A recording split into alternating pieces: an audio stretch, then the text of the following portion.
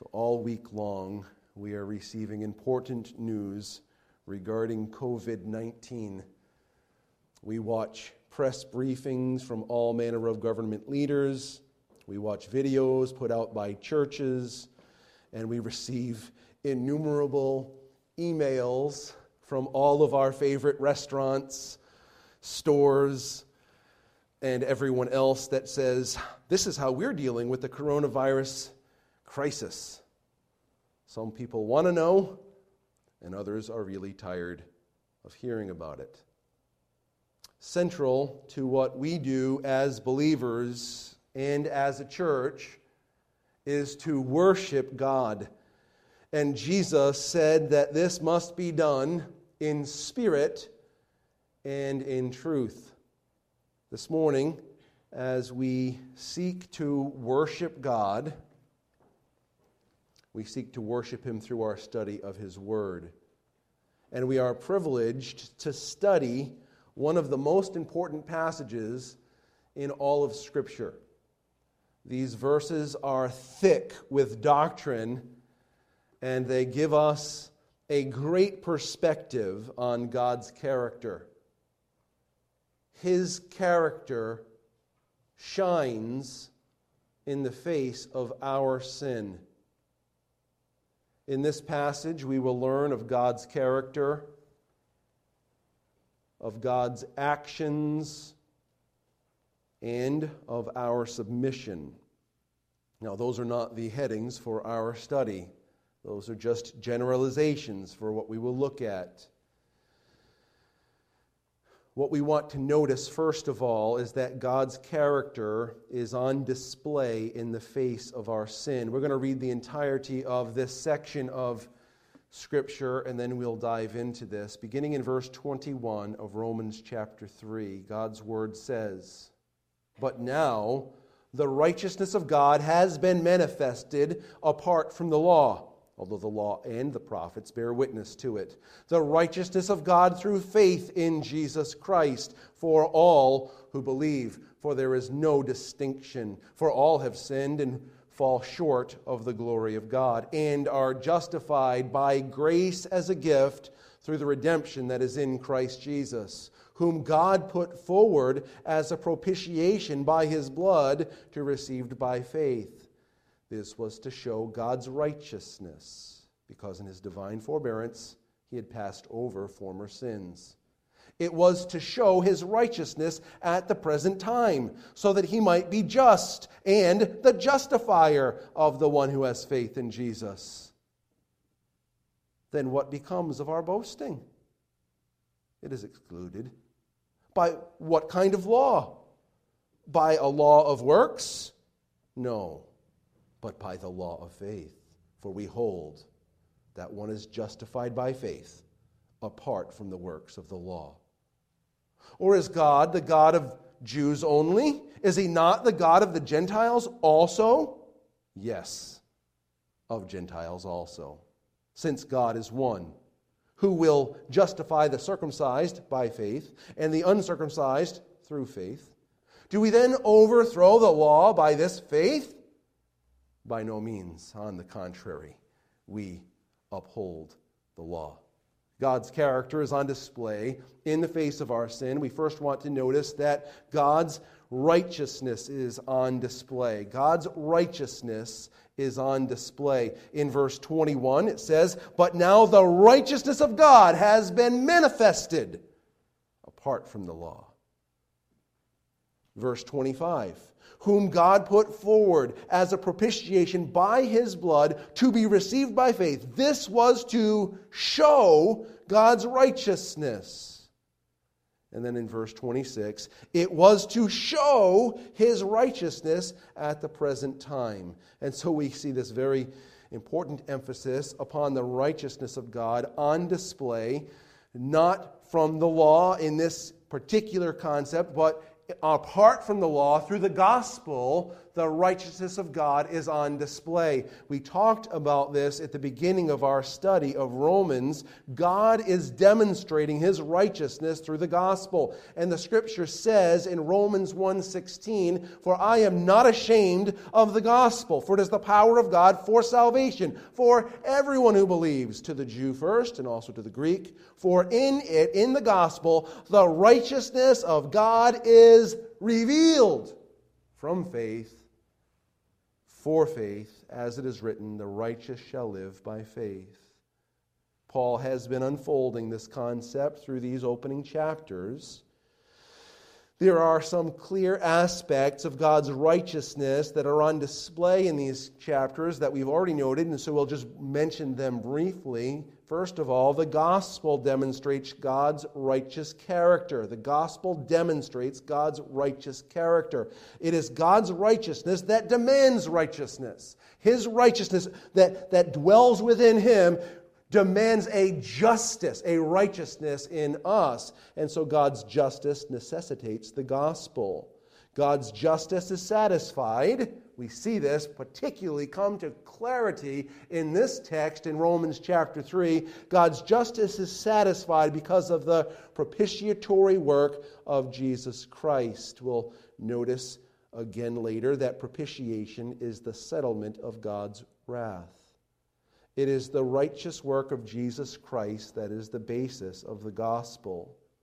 Well, remember that Peter proclaims that Jesus is the Lamb without blemish and without spot. Paul articulates clearly in 2 Corinthians chapter 5 and verse 21 that Jesus knew no sin. And the author of Hebrews speaks loudly concerning Jesus when he says, "Who in every respect has been tempted as we are, yet without sin." The gospel demonstrates God's righteous character. Secondly, the gospel provides the believer's righteous standing. Now, we're going to talk about this quite a bit this morning as well, the concept of justification.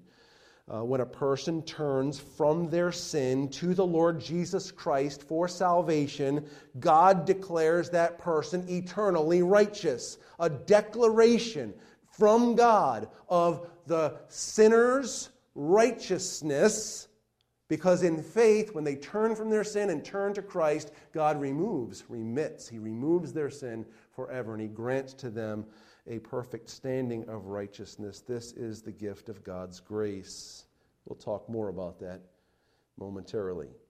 A third concept that we see is clear from these chapters about the righteousness of God is that the gospel transforms the believer's condition of righteousness. Not just his position, that his records have been changed, but his actual condition of righteousness.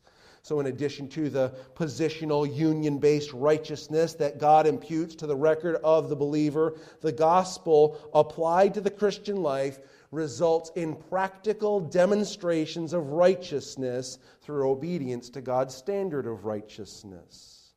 In other words, we walk not according to our might or our goodness or our wisdom, but we walk knowing our our standing is secure, and we walk empowered by God's Spirit, who only works in accordance with God's revealed truth. Now, he says in verse 21 that this righteousness of God has been manifested apart from the law, although the law and the prophets bear witness to it. God has been providing solutions to man's sin from the beginning.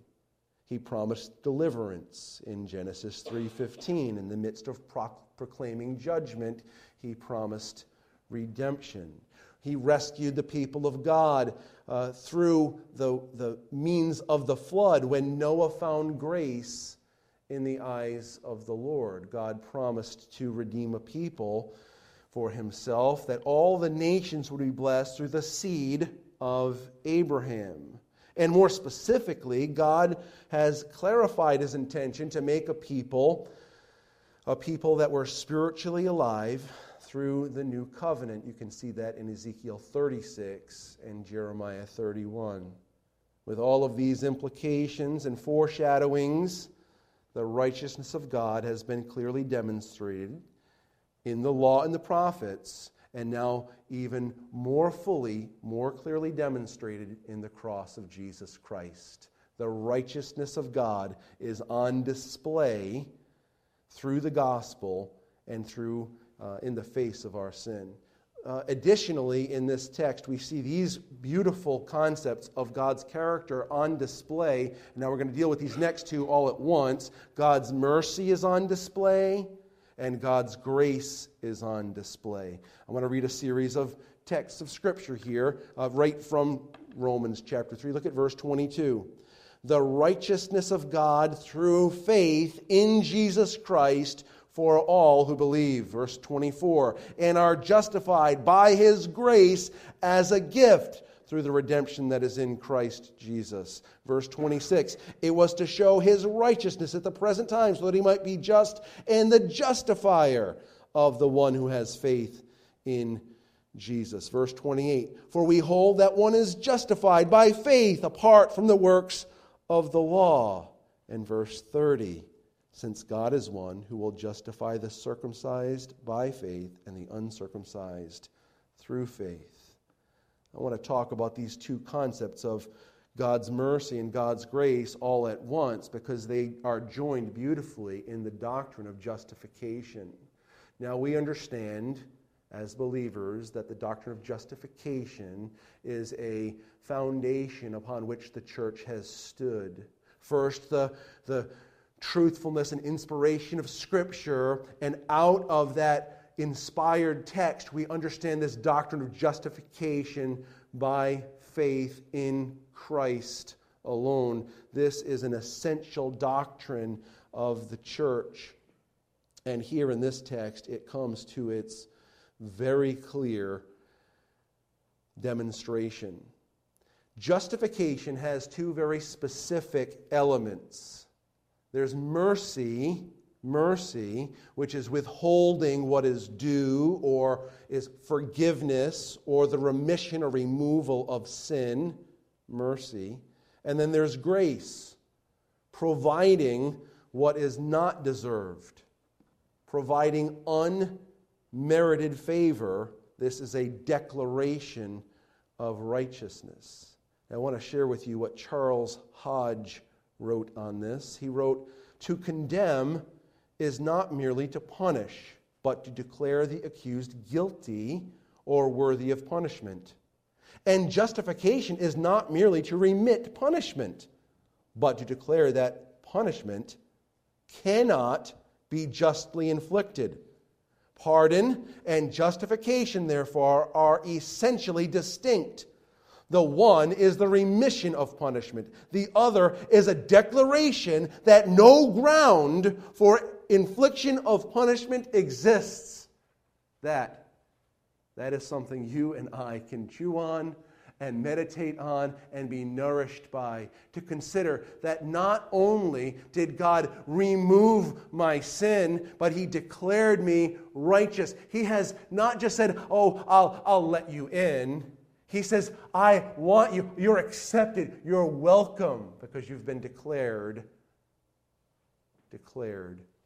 righteous." Sir Marcus Lone made this statement: "The voice that spells forgiveness will say, 'You may go. You have been let off the penalty which your sin deserves.' But the verdict which means acceptance or justification will say, 'You may come. You are welcome to all of my love and my presence.'" See, God declares in Romans chapter 3 that we are needy, that we are broken, that we are sinful, and that we are condemned outside of Him. However, He has done what's necessary through the work of the Lord Jesus Christ. And when we have faith in Christ alone, He has brought us into a situation where our sin not only is not held against us, God has attributed to us. He has declared us righteous. And so we have a standing with Him that cannot be shaken. Justification. God is merciful in forgiving our sins. And God is gracious in declaring us righteous and accepted and loved. God loves his people. Have you turned from your sin and turned to Jesus Christ to receive from him mercy and grace and to be declared righteous? God's character is on display. He is righteous. He is merciful. He is gracious. And this text also declares God to be patient. God's patience is on display. Take a look at verse 25. Speaking of Christ Jesus, it says, whom God put forward as a propitiation by his blood to be received by faith. This was to show God's righteousness, because in his divine forbearance he had passed over former sins. In his divine forbearance he had passed over former sins. Propitiation, which we will discuss in more detail in a few minutes, not too much detail, speaks by implication of God's righteous wrath against sin. Do you remember Romans 2:5? Romans 2:5 says, but because of your hard and impenitent or unrepentant heart, you are storing up wrath for yourself on the day of wrath, when God's righteous judgment will be revealed. The implication is important to understand that God's righteousness requires righteousness, and that God was patient with our sinfulness because our sinfulness deserves judgment. Implied in this is God's patience. And this forbearance or patience that we're talking about also was declared in verse 4 of Romans chapter 2. Look what it says there in Romans chapter 2 and verse 4. Or do you presume on the riches of his kindness and, here's our word, forbearance and patience, not knowing that God's kindness is meant to lead you to repentance? God is patient. He bears with us. It's divine forbearance. Now, you and I, as believers in Jesus Christ, have been instructed numerous times, but particularly in Ephesians 4 and in Colossians chapter 3, to bear with. That's the word. Bear with one another. And if one has a complaint against another, forgive each other as the Lord has forgiven you. So you also must do. Bear with one another. And in this sense, God is telling us in chapter 3 of the book of Romans that God was bearing with people in their sin. God's forbearance is on display as he passed over former sins. God has been patient in the face of our sin, and in the cross of Jesus Christ, he has done all that needs to be done to address our sin once and for all. And through that same cross, he's able to make us fit for heaven, having the authority to be called the sons of God, to be members of his kingdom, to be accepted in the beloved, and to be made complete in Christ, because God bears with us. God's character is clearly on display in this text. As we move a little bit further from the declaration of God's character of righteousness and God's character of mercy and God's character of grace and God's character of patience with us, we want to recognize this. God declares righteous those who trust Jesus Christ. This is God's action.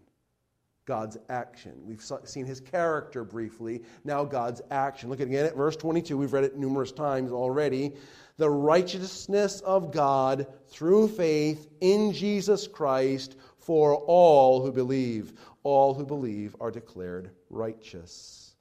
Why is this necessary? It's necessary because all have sinned. Verse 23. All have sinned. That's a past tense.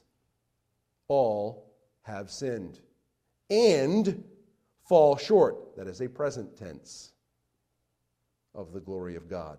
All have sinned and all currently fall short of demonstrating the glory of God. We fall short of fully displaying the image of God that we were designed to display.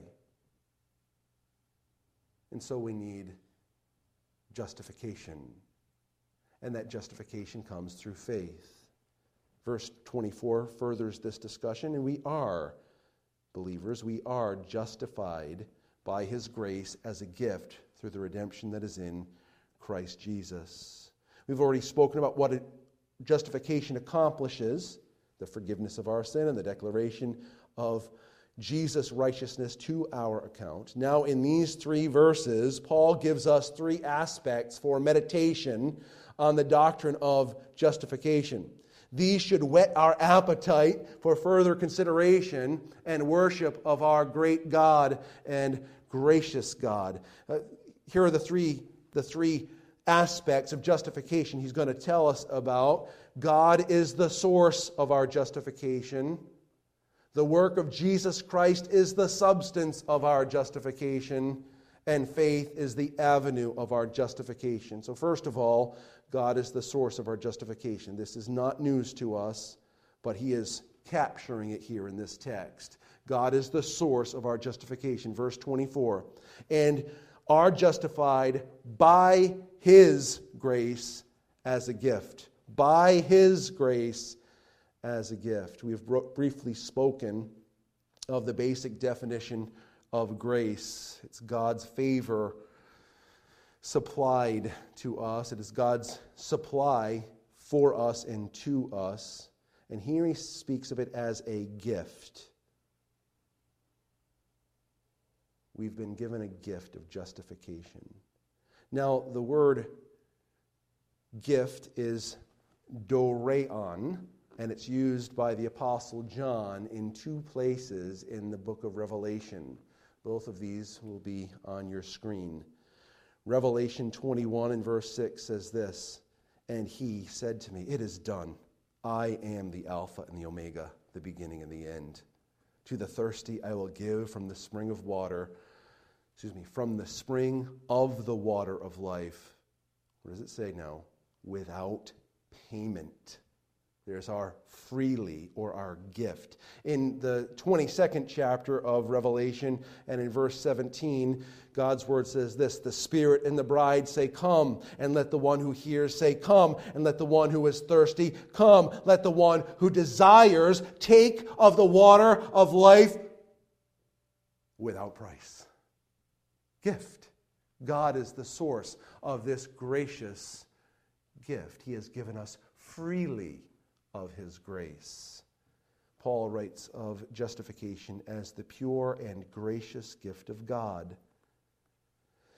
The work of Jesus Christ is the substance of our justification. It says in verse 24 that it's through the redemption that is in Christ Jesus. Now just meditate with me for a moment on truths that you're familiar with. In 1 Corinthians chapter 1 and verse 30, Paul states that Christ Jesus is our wisdom from God, our righteousness, our sanctification, and our redemption. The work of Jesus Christ is the basis, the substance of our justification. God justified us through faith. We'll talk about that in a moment. As a gift, He's the source, but through the work of Jesus Christ. The Lord Jesus Christ departed the glories of heaven, took on flesh, fully, perfectly obeyed the law of God, the law of man, and willingly laid His life down as a once-for-all, wrath-removing, sin-redeeming sacrifice for our sins. The Lord Jesus laid down his life. The Bible says in Ephesians 1:7, in him we have redemption through his blood, the forgiveness of our trespasses according to the riches of his grace. And the author of Hebrews writes in Hebrews 9:15, therefore he is the mediator of a new covenant, so that those who are called may receive the promised eternal inheritance, since a death has occurred that redeems them from the transgressions committed under the first covenant. You see, this redemption took place through the work of Jesus Christ, not indiscriminately, justly. It says in verse 25 of the redemption that is found in Christ Jesus, verse 25, whom God put forward. God made this sacrifice of our Savior.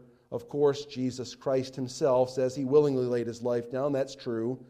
He came to do the will of his Father who sent him and to finish his work. And then it says in verse 25 that he was put forward as a propitiation by his blood. God sent forth his Son for the purpose of paying a ransom price that would settle God's wrath against our sin. We don't need to retrace all of our steps. But Paul has been proving to us that we are all sinners and that sin has a price that will be paid on a judgment day. He makes this very clear in chapters 1, 2, and 3 of Romans. He's prepared us to understand that our sin puts us in a position that is very vulnerable before a holy God. And that there is no amount of obedience to the law that would be able to cancel our sin. He has declared all of us, sinners. And so we're all vulnerable before God. And God's righteous wrath is poured out against sin. And what the Bible tells us is that God poured that wrath out upon his perfect Son, who became sin for us, though he knew no sin, so that we might be made the righteousness of God through him. See, propitiation is setting aside, settling God's wrath against the sin of the one who turns to Jesus Christ. This, my friend, is how God can be said to be just in the justification of a sinner. Look at verse 26. It was to show his righteousness at the present time so that he might be just and the justifier of the one. Now stop right there for a moment. The one. Well, he's already told us that one is one of the all who have fallen short of the glory of God. Though the one who has sinned, all have been condemned. All are held accountable before God. And so God justifies sinners by removing their sin, by paying that sin debt. God is just to justify the one who comes to him, it says, who has faith in Christ. John Stott wrote a beautiful expression here in his commentary on Romans. He wrote, through the sin-bearing, substitutionary death of his Son, God has propitiated his own wrath in such a way as to redeem and justify us, and at the same time demonstrate his justice. We can only marvel at the wisdom, holiness, love, and mercy of God and fall down before him in humble worship. The cross should be enough to break the hardest heart and melt the iciest. The work of Jesus Christ is the substance of justification. Thirdly, faith is the avenue of our justification. This is the drum beating throughout this section. You can hear it keep coming like the rhythm. It's the rhythm of Paul's argument. He comes with it, and he comes with it, and he comes with it again. Verse 22, he says, for the righteousness of God through faith in Jesus Christ for all who believe. Verse 24, and are justified by his grace. Verse 26, it was to show his righteousness at the present time so that he might be just and the justifier of the one who has faith in Jesus. Verse 27, then what becomes of our boasting? It is excluded. By what kind of law? By a law of works? No, but by the law of faith. For we hold that one is justified by faith apart from the works of the law. Verse 30, since God is one who will justify the circumcised by faith and the uncircumcised through faith. You cannot miss this clear teaching of gospel truth that justification is by grace alone, through faith alone, in Christ alone. There is a universal call to the truth of God. It lines the pages of Scripture. You're familiar with many. Whoever believes on him shall never perish, but have eternal life. Believe on the Lord Jesus Christ, and you shall be saved. There is no other name given among men whereby we must be saved. Whosoever shall call upon the name of the Lord will be saved. In Acts chapter 17, these times of ignorance God overlooked, but now he commands all people everywhere to repent. Repentance is one side of the coin, faith is the other. God has called all people everywhere to turn from their sin, to turn to Jesus Christ. It is those who repent and believe who are justified. Their sins are forgiven, and the righteousness of Jesus is imputed to their record. Believers are declared righteous. This is why Paul can boldly say in Romans 8:1, there is therefore now no condemnation to those who are in Christ Jesus. No condemnation. Why? Because we've been declared righteous through faith in Jesus Christ. The doctrine of justification by faith is abundant in this text. God declares as righteous all who come to him through faith.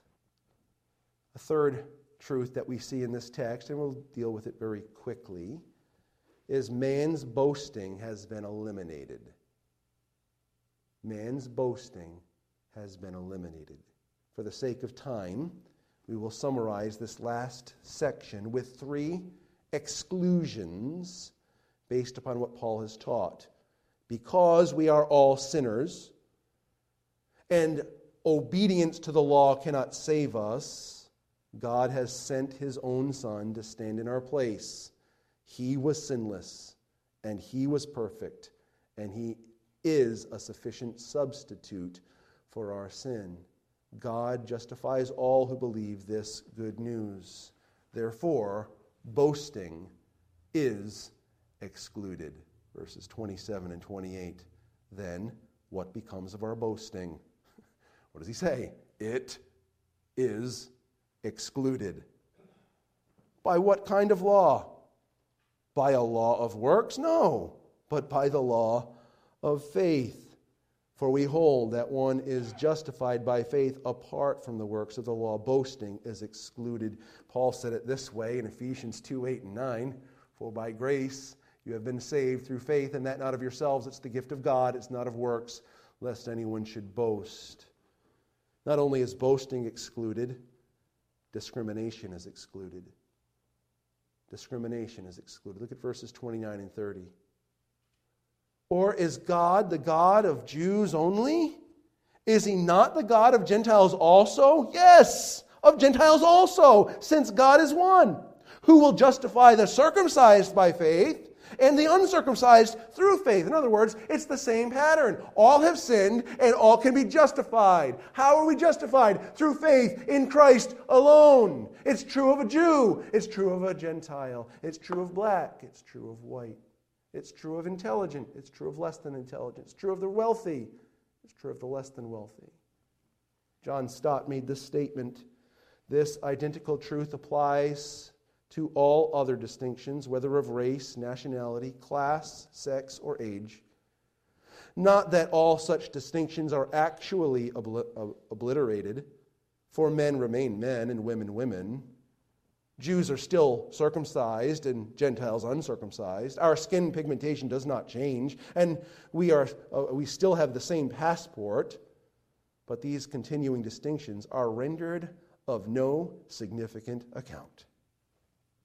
They neither affect our relationship with God nor hinder our fellowship with one another. At the foot of Christ's cross and through faith in Him, we are all on exactly the same level. Indeed, sisters and brothers in Christ. The message, writes Dr. Tom Wright, is simple. All who believe in Jesus belong to the same family and should be eating at the same table. That is what Paul's doctrine of justification is all about. Boasting is excluded. Discrimination is excluded because it's the same pathway.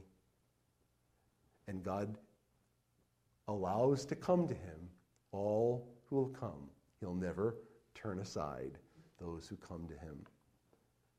Not only are boasting and discrimination excluded, also lawlessness is excluded. It's an interesting statement in verse 31.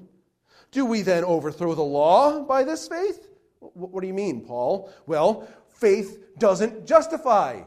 Faith doesn't give me a right standing. Strike that from the record. The law doesn't justify. The law doesn't give me a good standing. Should I set it aside then? Since faith gives me this justification, since faith gives me this right standing, should I set the law aside? He says, by no means. On the contrary, we uphold or establish the law. We recognize that upon coming to faith in Jesus Christ, one of the glorious things that Paul's going to talk about later in the book of Romans is that sin's mastery over us is broken. We've been declared righteous as members of God's family. That God has indwelled us by His Spirit, has justified us, and now gives us the ability not only to will, but to do of His good pleasure. Philippians chapter 2, verses 12 and 13. Later in the book of Romans, he's going to make this statement, and it is of great importance to us in our Christian life and in understanding this text. Romans chapter 8 and verse 4, it says, in order that the righteous requirement of the law might be fulfilled, not on our behalf, that's justification, but fulfilled in us. That's practical righteousness. That's daily righteousness. Some would call it sanctification. That's God's character coming out in this life. We are familiar with the doctrinal components of salvation, redemption. There's the past tense justification. I have been declared righteous. There's the present tense of justification or redemption, that I am being made righteous, sanctification. And there's that day in the future when we are completely made righteous in total, that is glorification. These are all elements of God's saving plan. Sanctification, making that righteousness displayed in my life here and now. This is what he's talking about here, I believe, at the end of Romans chapter 3. Is the law overthrown? Do we set it aside? Is it of no import any longer?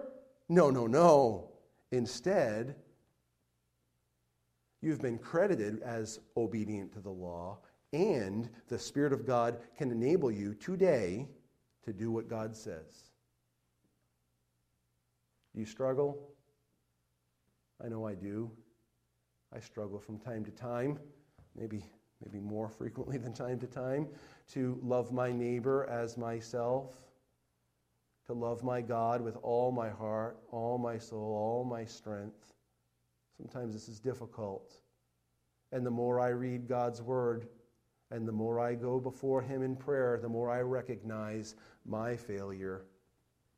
But the more I recognize my failure, the more I bow my heart and bow my knee, repent of my sin, surrender my will to him, and then am a channel, have the opportunity to be a channel of God's love and joy and peace. I have an opportunity to love my neighbor as myself and to love my God with all of my being. How do we respond to these truths in Romans chapter 3? Well, first of all, through repentance and faith. Repentance. I see my sin. I see what it does. I see that it is contrary to the will and way and word of God. And I see that it demands justice. I turn from my sin. And I turn to Jesus Christ. He is the one who stood in my place and became sin for me. I turn from my sin and I turn to Christ in faith. And God, in response to this, justifies the one who has faith in Jesus Christ. We repent and we have faith. Secondly, we worship God. We worship God. There is no other way that we could have been redeemed other than the plan and purpose of God. And so our hearts melt before him. We exalt him. We give him thanks. And we sing his praise. We exalt and magnify our Savior, the Lord Jesus Christ, both in our own minds, in our own families, in and amongst the church, and then amongst the world. We want them to know that Jesus is enough. He's done everything necessary. We exalt Christ. Fourthly, we have no confidence in our flesh. I have nothing to offer. My flesh, my way, my will is stubborn and often directly contrary to the will of God. No confidence in my flesh. And so I bow my heart and my mind before the Lord and say, Lord, help me. Help me not to walk in the power of my flesh, but help me to yield to your good Spirit, who can give me everything I need to demonstrate who you are, so that rather than continuously falling short of the glory of God, the Spirit can demonstrate your glory in us and through us. And finally, we should be burdened for the lost. There are so many that don't know this life-altering, eternal, destiny-changing truth that Jesus paid it all to him we owe.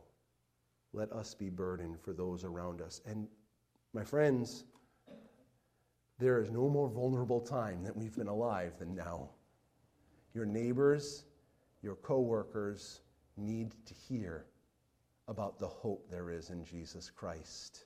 Let us do what we've been called to do, which is to represent our God clearly, confidently, joyfully, humbly to our friends for God's glory and their good. Let's pray together. Father, thank you. Your faithfulness astounds us. Your character impresses us. Your mercy is breathtaking to us. We pray that you'd help us to rejoice in all you are and all you've done. Please be glorified in us. Enable us this week to look to you, to share your wonderful truth with others, both believers and unbelievers, and to demonstrate your work in our lives as we seek to meet the needs of those around us for your glory. Work in us, we pray in Jesus' name. Amen.